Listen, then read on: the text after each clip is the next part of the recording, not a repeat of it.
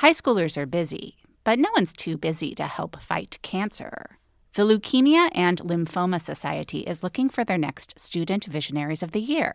Could that be your child? High schoolers who participate in this 7-week philanthropic leadership development program gain valuable life skills like project management, communication, financial literacy, and entrepreneurship. Forming strong teams behind them, they fundraise for the Leukemia and Lymphoma Society in honor of a pediatric blood cancer survivor right in their local community. Most importantly, this campaign is an opportunity for high schoolers to engage in meaningful work within their community and make a real impact on the lives of blood cancer patients and their families. Sound like something your child might be interested in? You can learn more about Student Visionaries of the Year or even nominate a student at lls.org/students. That's lls.org/students. Let Tend Dental make your dream smile a reality. We offer a variety of top-rated treatments, including Invisalign aligners. And for a limited time, Tend is offering $750 off orthodontic treatments. Offer valid through January 31st, so don't wait. Visit hellotend.com/sale. That's hellotend.com/sale. And book your free consult today. You must remember, a kiss is just a kiss, a sigh for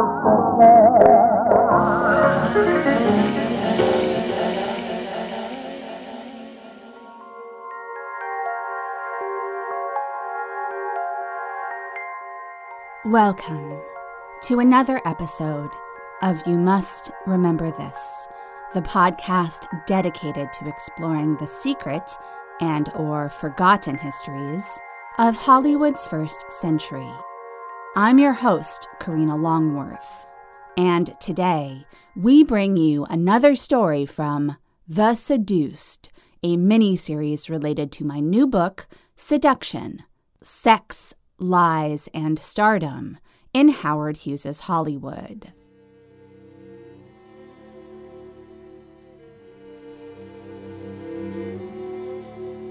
Today's subject makes just a brief cameo appearance in Seduction. In 1946, Howard Hughes test flew an experimental plane he had been contracted to build for the U.S. military during World War II. Though Hughes was clearly late in delivering the plane, the aircraft was still not ready for flight, as Hughes learned when he lost control of one of the wings. The plane crashed into a Beverly Hills neighborhood. Hughes was pulled from the burning wreckage, and his survival was presented in the press as a miracle. In the years immediately preceding the crash, Hughes had gotten away with juggling about 3 careers and dozens of women. In the months after the crash, Hughes would be essentially fully bedridden, and a number of the balls he had successfully kept aloft in the air suddenly came crashing down. One of those balls, so to speak, was Linda Darnell. Darnell was a gorgeous brunette contract starlet at 20th Century Fox, who was married to a much older man, top Fox cinematographer Pev Marley. When she began an affair with Hughes in early 1946, Darnell was at a career transition point. As we'll see, her past was marked by a search for stability, which a chaotic home life had not provided, and her greatest films were yet to come. When the dashing Hughes narrowly escaped death, Darnell apparently decided that life was too short, and that the time was right to trade one husband for another. While Hughes was still in the hospital, Linda announced her separation from Marley. Weeks later, Hughes was convalescing at Cary Grant's house when Darnell and Marley came to visit him. Marley offered to quietly divorce Linda if Hughes agreed to pay him $25,000 a year, roughly equivalent to $300,000 in 2018 dollars, every year for the rest of Marley's life. Hughes had no interest in doing anything like this. As Seduction details, he had been in a situation like this before, and it hadn't worked out well, and the negotiations quickly shattered Linda's romantic fantasies. She walked out on both men that night. Darnell would eventually get back together with Marley and would soon embark on an affair that was much more significant to her life and career than the brief dalliance with Hughes.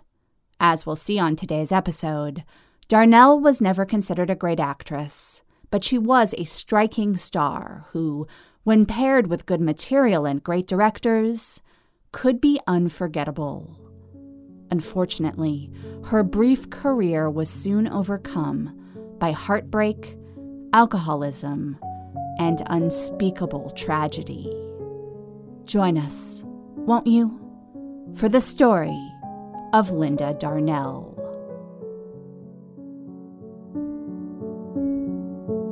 Linda was born Moneta Darnell in 1923 Dallas, one of 4 children born to postal worker Roy and the emotionally unstable Pearl.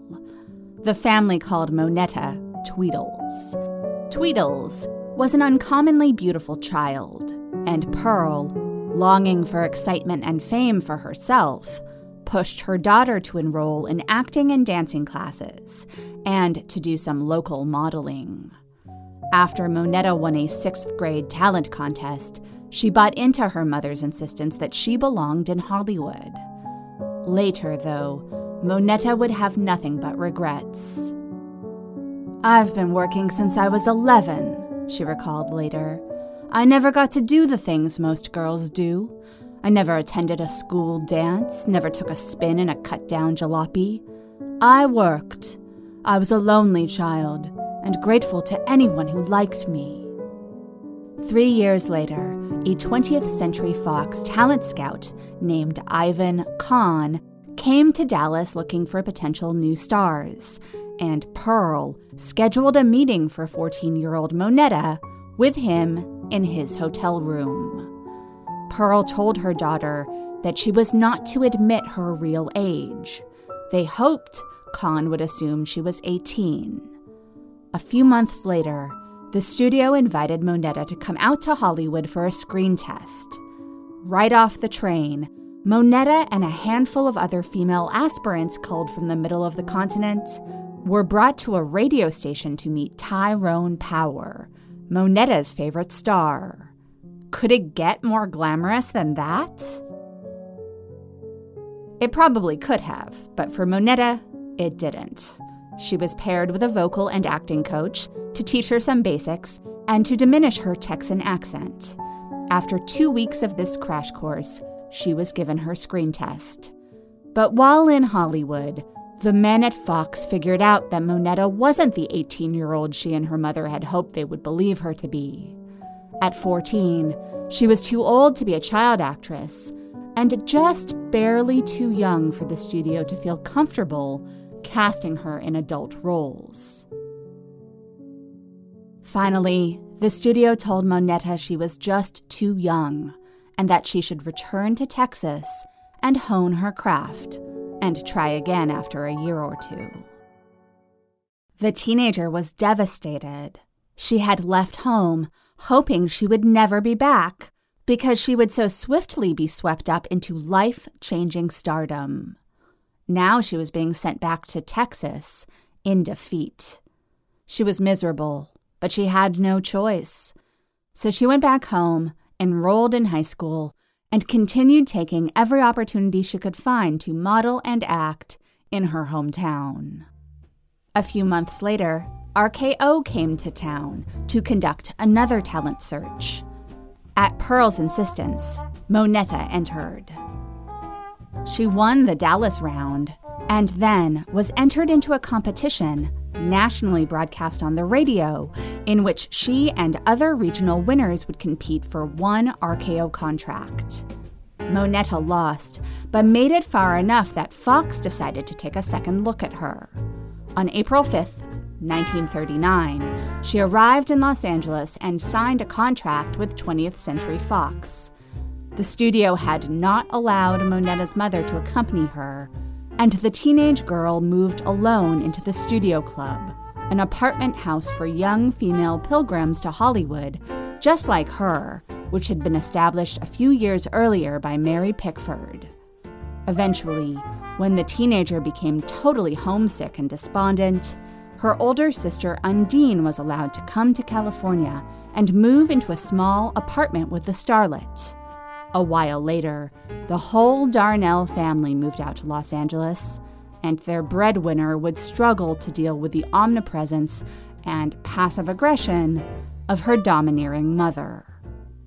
Knowing how to speak and understand a new language can be an invaluable tool when traveling, meeting new friends, or just even to master a new skill. But it's not always simple when you're bogged down by textbooks and structure classes. That's why so many people trust Rosetta Stone. Rosetta Stone is the most trusted language learning program, available on desktop or as an app. It truly immerses you in the language you want to learn, like Spanish, French, Italian, Chinese, and more. You won't just be studying English translations. The Rosetta Stone intuitive process helps you pick up a language naturally, first with words, then phrases, then sentences. Don't put off learning that language. There's no better time than right now to get started. For a very limited time, listeners can get Rosetta Stone's lifetime membership for 50% off. Visit rosettastone.com/rs10. That's 50% off unlimited access to 25 language courses for the rest of your life. Redeem your 50% off at rosettastone.com/rs10 today. The studio's creative wizard, Darrell Zanuck, had agreed to sign Monetta with an eye toward casting her as a young model in a film called Hotel for Women. But he worried that she lacked a unique personality of her own that audiences would respond to. It would thus be the studio's job to superimpose a persona onto her. They decided to go with a standard Cinderella story to suggest that Monetta had been plucked out of total obscurity, which was sort of true, but sort of wasn't, given that she had been groomed by her mother for this opportunity for half a decade. Zanuck also worked against the kernel of truth to this story by insisting that Monetta's countrified first name be changed. He dubbed her Linda, alluding to her beauty and also leaving open the door to casting the Texan in so-called ethnic parts. Hotel for Women was not an ambitious film, but Linda's part in it was large and demanding. The studio hairdresser would arrive at her apartment at 4:30 a.m. to conduct the 2 hours of grooming necessary to prepare Linda for a 7 a.m. on-set call time. Then, in the evenings, she was often sent to promotional events, wearing evening wear borrowed from the Fox costume shop. When she once made the mistake of going to the grocery store on an afternoon off, wearing no makeup, Zanuck found out about it, reprimanded her, and told her never to let it happen again. "You are going to be a star," the mogul declared, "and a star does not carry groceries. Whenever you go out in public, you dress to the teeth. You don't go around in slacks. You dress and look like a star." It was a lot for a 15-year-old newbie to handle. On set, she began to rely on the film's cinematographer, J. Peverell Marley, to provide technical coaching and moral support. Marley was 40, and he fell in love with the 15-year-old. She was 16 by the time they worked together on Stardust, Linda's third feature, a film ginned up by Fox to narrativize Linda's concocted Cinderella backstory. Linda would star in 4 films with her schoolgirl idol, Tyrone Power, including a remake of the Douglas Fairbanks silent The Mark of Zorro, which would turn out to be a spectacular hit. While filming another remake, also starring Power, Blood and Sand, in Mexico City, Linda began a romance with Jaime Horba, a Mexican college student she had first met when he had come to Dallas as an exchange student. Jaime wanted to marry Moneta, not Linda. She asked him to wait for her to see what happened with her career, but he eventually got tired of waiting. Linda was heartbroken. By the end of Linda's 4-film run with Power, the actress had turned 18. Now the Fox executives, Zanuck included, began calling Linda into their offices for private conferences. She was able to reject their advances, but just about simultaneously, the studio began having trouble figuring out how to cast her. After 3 years in Hollywood and a number of hit films behind her, the Cinderella act was no longer credible, but she still hadn't matured into a persona of her own. Compounding matters was the fact that Darnell felt defective as a woman. At age 18, she had never had her period. Her male biographer is very vague as to what was going on with her medically, and to be fair, given the times, there was probably a lack of information available to any of his sources who outlived Linda, or even Linda herself, although apparently one of her sisters had a similar issue, and her brother Cal was, as he put it, a mess glandularly.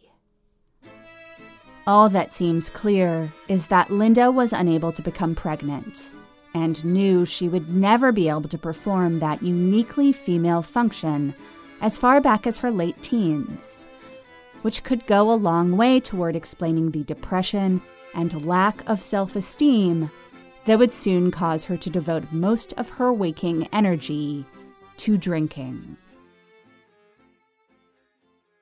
As a dutiful studio starlet, Linda gave no public indication that anything was amiss in her personal life. She would say things like, "When I do marry, I intend to retire from the screen. I want a large family, at least 4 children. But that won't be for years yet." As it turned out, she'd marry sooner rather than later. In April 1943, Darnell was taken off the about-to-go-into-production Busby Berkeley musical The Gang's All Here as punishment for having eloped with Pev Marley. Linda was now 19, and her new husband, who had been married twice before, was a less-than-well-preserved 42. Linda seems to have gone into the marriage in search of an escape from her family, particularly her mother. Marley could simultaneously serve as a surrogate father and a consultant for Linda's career. Perhaps it was because Linda would now have an expert navigator of studio bullshit in her bed every night that Zanuck and the Fox brass opposed the marriage. It didn't help that it would be difficult for their publicity departments to spin a young beauty's union with a not particularly handsome man old enough to be her father into a romantic fantasy for the fan magazines. Eventually, they would figure out how to spin this liability. Photoplay magazine ran an article supposedly penned by Linda with the title, "I'm glad I married an older man." But in the immediate aftermath of the wedding, the studio suspended Linda for 6 weeks, which she spent apart from her new husband. With World War II underway, he had reported for active duty, and Linda stayed back in Los Angeles, volunteering at hospitals. Fox remained frosty towards Linda until her cameo appearance in The Song of Bernadette as the Virgin Mary became a popular sensation. But the film that would really change Linda's career happened when Fox loaned her out to United Artists to make Summer Storm, an adaptation of Chekhov's The Shooting Party, directed by Douglas Sirk. The part in Song of Bernadette was exaggeratedly emblematic of her previous roles, in which she was cast to provide a dose of pristine beauty and often relegated to the sidelines of the story. In Summer Storm, she'd play a desperate country peasant who played with the hearts of 3 men in order to rise through the ranks of decadent, pre-revolution Russia society. With this film and Hangover Square, in which she played another beauty who had the audacity to use her incredible looks to manipulate foolish men to ultimately dangerous ends, Linda finally found a niche. Time magazine called her Hollywood's most rousing portrayer of unhousebroken sex. Fox soon put their new sex symbol in the hands of Otto Preminger, who directed Linda in his next 3 films, beginning with the noir Fallen Angel. As the war wound down, Pev returned to Los Angeles, and his marriage to Linda began in earnest. Marley almost undoubtedly went into the marriage with more romantic notions than Linda had. He was at the very least very attracted to his beautiful wife, but he ended up turning her into a drinking buddy. The Darnell family would curse Marley in later years for, in their minds, having turned Linda on to alcohol as a coping mechanism and a social crutch. But Linda clearly had the genetic propensity to alcoholism. She may have begun drinking every night after work at Pev's encouragement, but as early as 1945, when she was just 22, her totally immoderate consumption of alcohol was already showing on her body, making it increasingly difficult for her to maintain the consistently low weight the studio preferred. Fluctuating weight aside, Linda was still a young and incredibly beautiful, sultry brunette, which meant it was only a matter of time before she caught the eye of Howard Hughes. To promote Summer Storm, a scowling Darnell had been posed in a stack of hay, wearing a low-cut peasant blouse. This was essentially a rip-off of a photo taken of Jane Russell to promote Hughes's Western, The Outlaw.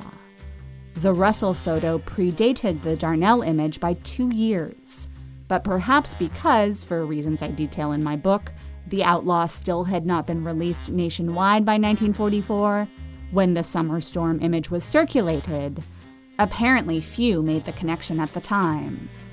But it's possible this image put Darnell on Hughes's radar, because it was only a short while later that he began to pursue her. By late 1945, they were seeing each other regularly.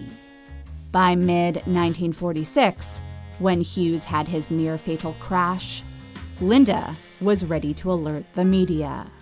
She announced she and Pev had separated, but by late summer, the Hughes affair was over, and by the fall, she was seeing her husband regularly again. At New Year's, Linda moved back into her marital home, and she and Pev announced their reconciliation. They decided to adopt a daughter, and in early January 1948, they brought home a little girl they named Charlotte Mildred, but always called Lola. Linda had turned to Pev in the midst of the extremely successful production of the film that was supposed to finally push her over the edge of superstardom.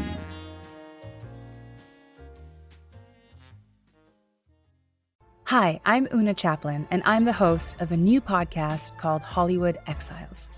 It tells the story of how my grandfather, Charlie Chaplin, and many others were caught up in a campaign to root out communism in Hollywood. It's a story of glamour and scandal and political intrigue and a battle for the soul of a nation. Hollywood Exiles from CBC Podcasts and the BBC World Service. Find it wherever you get your podcasts.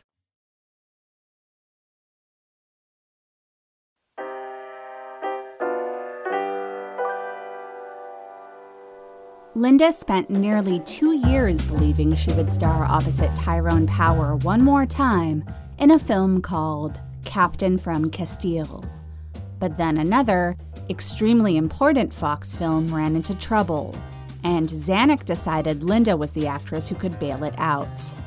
Based on a best-selling, bodice-ripping historical novel, Forever Amber was supposed to be 20th Century Fox's answer to Gone with the Wind, and the role of Amber, an Englishwoman who was determined to rise above her station by any means necessary, was supposed to be the best female leading role since Scarlett O'Hara.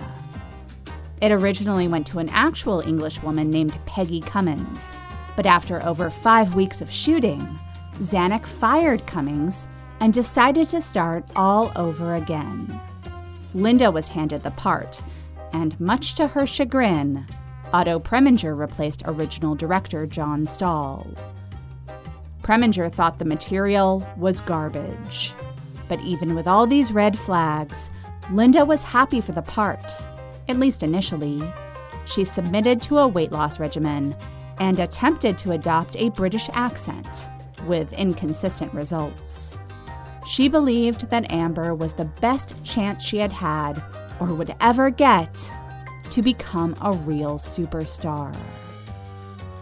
Forever Amber was a hit, albeit an extremely expensive one, but it was Linda's next 2 films that would prove to be the peak of her career. The first was Unfaithfully Yours, a genuinely unhinged conceptual comedy in which Darnell played the bemused wife of a conductor who was consumed with fantasies/nightmares of her infidelities. Unfaithfully Yours was not a hit upon its release in 1948, but it, and Linda, got excellent reviews. It helped to pave the way for her next film, A Letter to 3 Wives. Another auteur work about infidelity, this was written and directed by Joseph Mankiewicz, brother of the co-writer of Citizen Kane. Joe had directed a few well-received films, including The Ghost and Mrs. Muir, but Letter to 3 Wives would take his career to a new level, turning him into a mainstream cinematic author with few peers over the next decade. Linda played one of the 3 wives of the title, alongside Anne Southern and Jean Crane, but hers was the juiciest part. She appeared in each of the film's 3 flashback sections, dominating the third as the girl from the wrong side of the tracks who gets her department store magnate boss to marry her. Linda's portion of the film is the most emotionally ambiguous and least traditionally soapy, and the performance she turns in, as a young woman with a chip on her shoulder and a finely calibrated protective shell, is somehow both enigmatic and heart-rending. On the upstate New York location shoot, Linda fell in love with Joe Mankiewicz. She was not the first actress to do so. First of all, Joe had a wife, the actress Rose Stradner, but he was chronically unfaithful. Another sometime Howard Hughes inamorata, Jean Tierney, had fallen in love with the director on their film Dragonwyck, and he and Judy Garland had become embroiled in an affair before she met Vincent Minnelli, as she was making the transition to adult roles. All of these women believed that Joe could see into their souls and give them the guidance they needed to be the serious actresses and major stars they wanted to be. As one executive put it, Joe really hypnotized the ladies. He mesmerized them. As she had been when she fell for Hughes, Linda was open about this affair, and she told Pev she wanted to leave him for Joe. Pev suggested she be realistic. Even if she didn't want to face the fact that Mankiewicz had romanced a lot of stars and had never left his wife to marry any of them, Pev and Linda now had an adopted baby daughter to think about. In fact, the adoption was so recent that the couple were subject to regular inspections, and the agency didn't historically look kindly on marital separations. So Linda stayed with Pev, but her romance with Joe would continue for 6 years. Like his previous mistresses, Linda believed that Mankiewicz held the key to unlocking her potential, and this fantasy was bolstered when A Letter to 3 Wives opened and earned Linda the best reviews of her career. Not only that, but the movie would prove to be one of the biggest hits of 1949, outgrossing All the King's Men, which won the Best Picture Oscar that year. A Letter to Three Wives had to settle for the Best Director and Best Screenplay trophies. And the following year, Mankiewicz would win the same trophies for All About Eve, making him the only person to take home all 4 awards in a 2-year span. But Mankiewicz only elevated Linda when they were together, which wasn't often. When they were apart, she became increasingly lonely and withdrawn. Meanwhile, when she lost out on the chance to play the title role in Pinky, about a Black woman who passes as white, Linda lost all faith in Darryl Zanuck's ability to decide what was best for her career. She subsumed all of her frustrations in alcohol, stopped caring about how she looked, and later admitted to friends that during this period, she was suicidal. Things began to look up on both the personal and professional fronts when a scheduling conflict caused actress Anne Baxter to have to drop out of No Way Out, Mankiewicz's follow-up to All About Eve, a serious drama starring Sidney Poitier as a doctor who was forced to treat 2 white racists. But this was a temporary triumph. Within the year, Pev and Linda would permanently separate, and Linda would remain fixated on a man who was, at best, a part-time lover. The divorce wiped Linda out, financially if not emotionally. Understanding that his wife had an incentive to keep her adultery quiet, Pev was able to demand a settlement of $125,000. Paying him off nearly bankrupted Linda. She would never be financially flush again and would have to take whatever work she could get just to pay the bills. The timing was bad. The studio system was in transition, and by the end of 1953, 20th Century Fox had canceled most of its old-fashioned star contracts. When Linda was let go by Fox, she initially thought it was a positive thing. She embraced her freedom. But she had grown used to a certain lifestyle, and very quickly, without a studio contract, the money coming in began to diminish. As Linda explained, suppose you've been earning $4,000 to $5,000 a week for years. Suddenly you were fired, and no one would hire you at any figure remotely comparable to your previous salary. I thought in a little while I'd get offers from other studios, but not many came along. The only thing I knew how to do was be a movie star. No one expects to last forever in this business. You know that sooner or later the studio is going to let you go. But who wants to be retired at 29? She wasn't retired, exactly.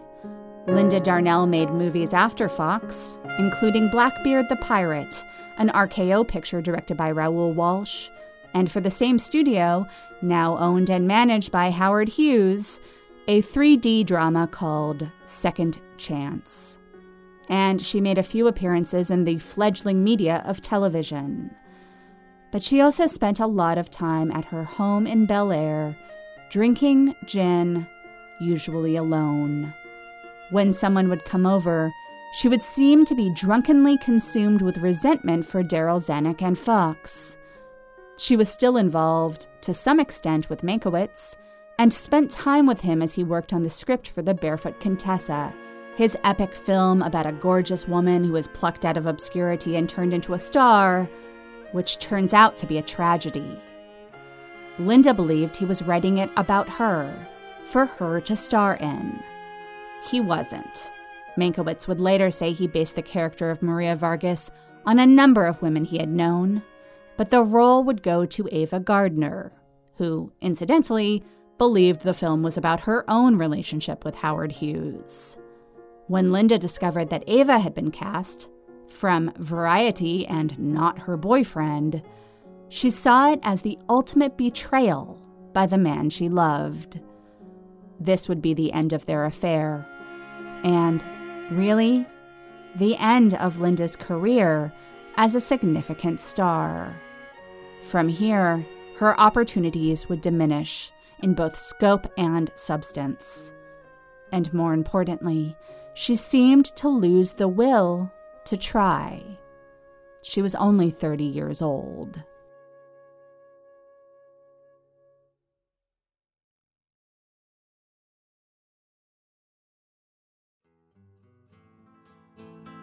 In 1954, while Mankiewicz was making The Barefoot Contessa, Linda married Philip Lieberman, the owner of Rheingold Beer.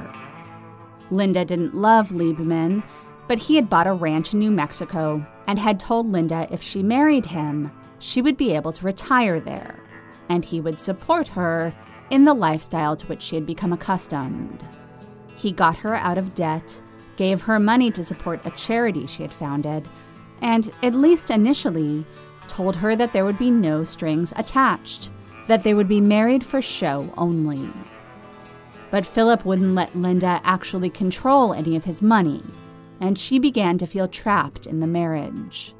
Within 2 years, she had filed for divorce.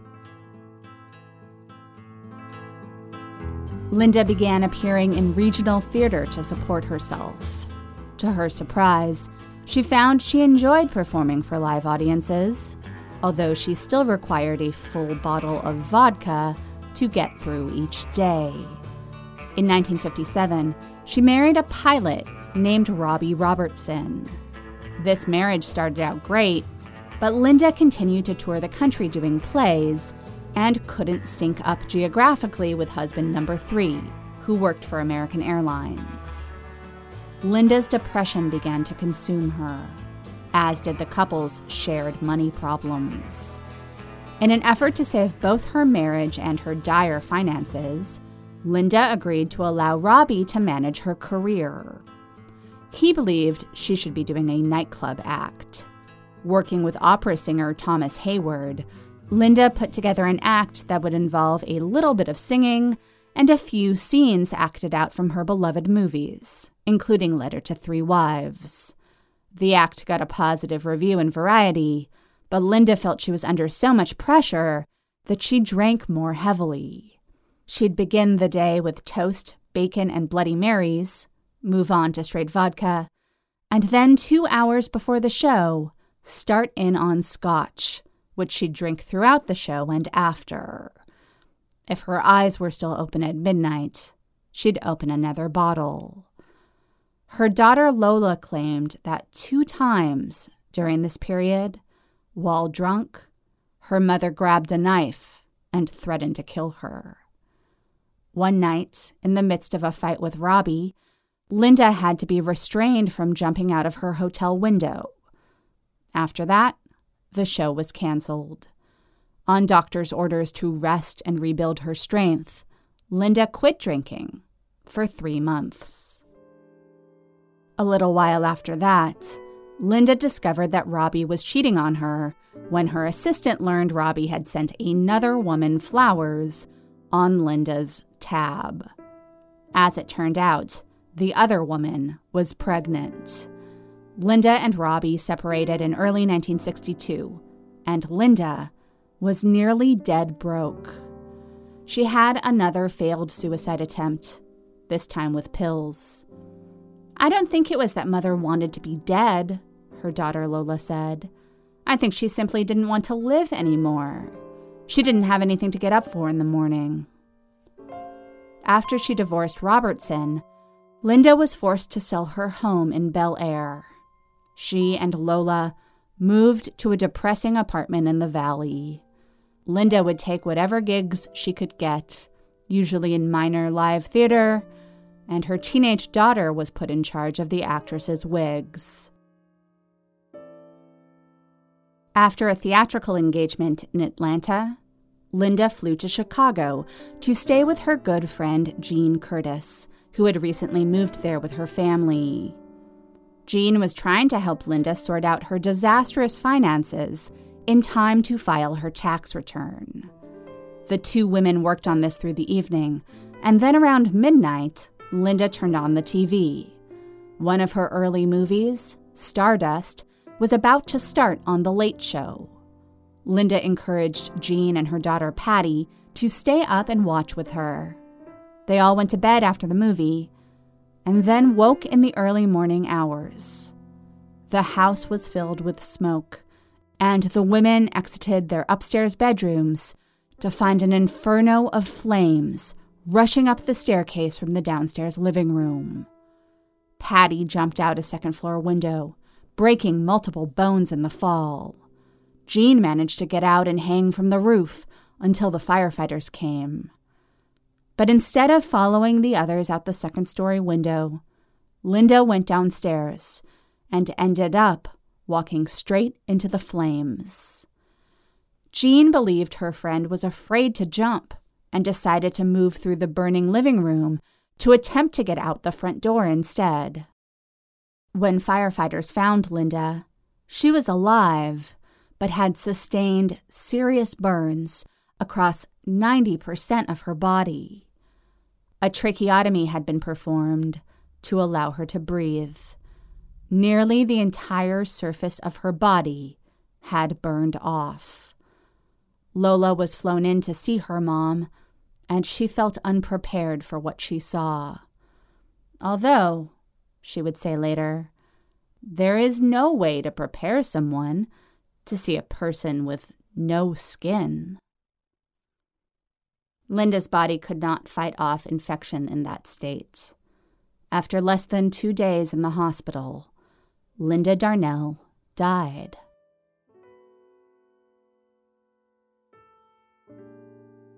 In talking about the blow to her self-esteem and prospects for the future that Linda suffered when she didn't get the part in The Barefoot Contessa, her biographer, who frequently criticizes Darnell's acting ability, writes that Linda realized her time in the limelight was limited and was fully aware she was no great actress.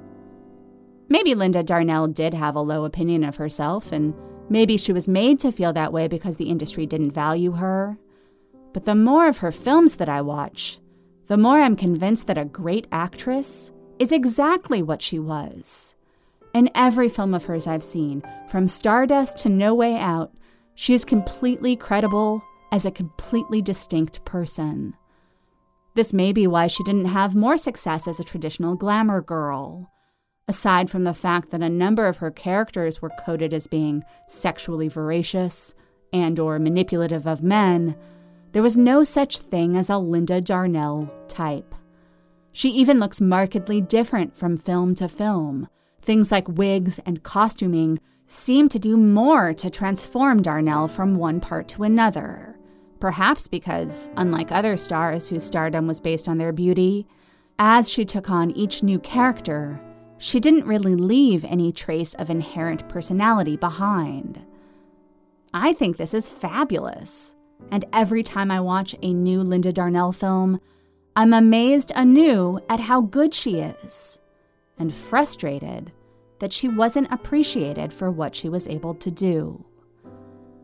Next week, we will discuss one of Darnell's rivals for Hughes's affections, another stunning young brunette who believed, incorrectly, that Hughes would marry her. But for this young woman, unlike Darnell, perseverance became part of her brand. Join us then, won't you?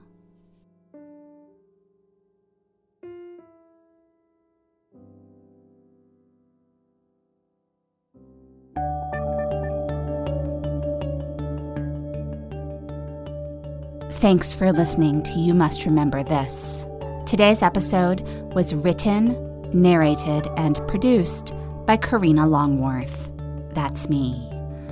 Our editor is Olivia Nat. Our research and production assistant is Lindsay D. Schoenholtz. Our social media assistant is Brendan Whalen, and our logo was designed by Teddy Blanks. For more information about this episode and other episodes, please go to our website, youmustrememberthispodcast.com. There you'll find show notes for every episode with lists of all of our sources and the music used on each episode. And if you go to youmustrememberthispodcast.com/seduction, you'll find information about how to pre-order the book that this season is related to, Seduction, Sex, Lies, and Stardom in Howard Hughes's Hollywood, written by me. We also have a schedule of events that I'll be doing related to the book, which include book signings, film screenings, and more. If you like the show, please tell anyone you can, any way that you can. You can follow us on Twitter at RememberThisPod, and we're on Facebook and Instagram, too. Want to win a signed copy of my new book? You can. I've teamed up with my publisher to give 50 listeners, chosen at random, the chance to win a signed copy of Seduction. This giveaway is open to U.S. residents 18 years of age and older only. Rules and regulations apply. To learn more and enter now, visit our website at youmustrememberthispodcast.com/seduction. We'll be back next week with another tale from the secret and/or forgotten histories of Hollywood's first century. Join us then, won't you? Good night.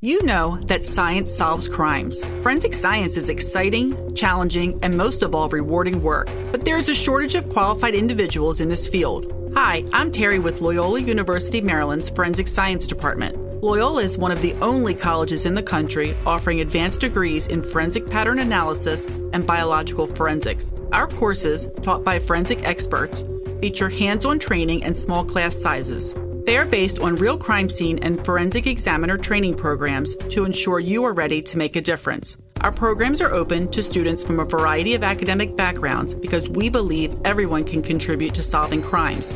So what are you waiting for? Discover the excitement of forensic science at Loyola University, Maryland. Visit loyola.edu/forensic for more information. That's loyola.edu/forensic because you are ready to make a difference. Join one of Loyola University Maryland's forensic science programs today.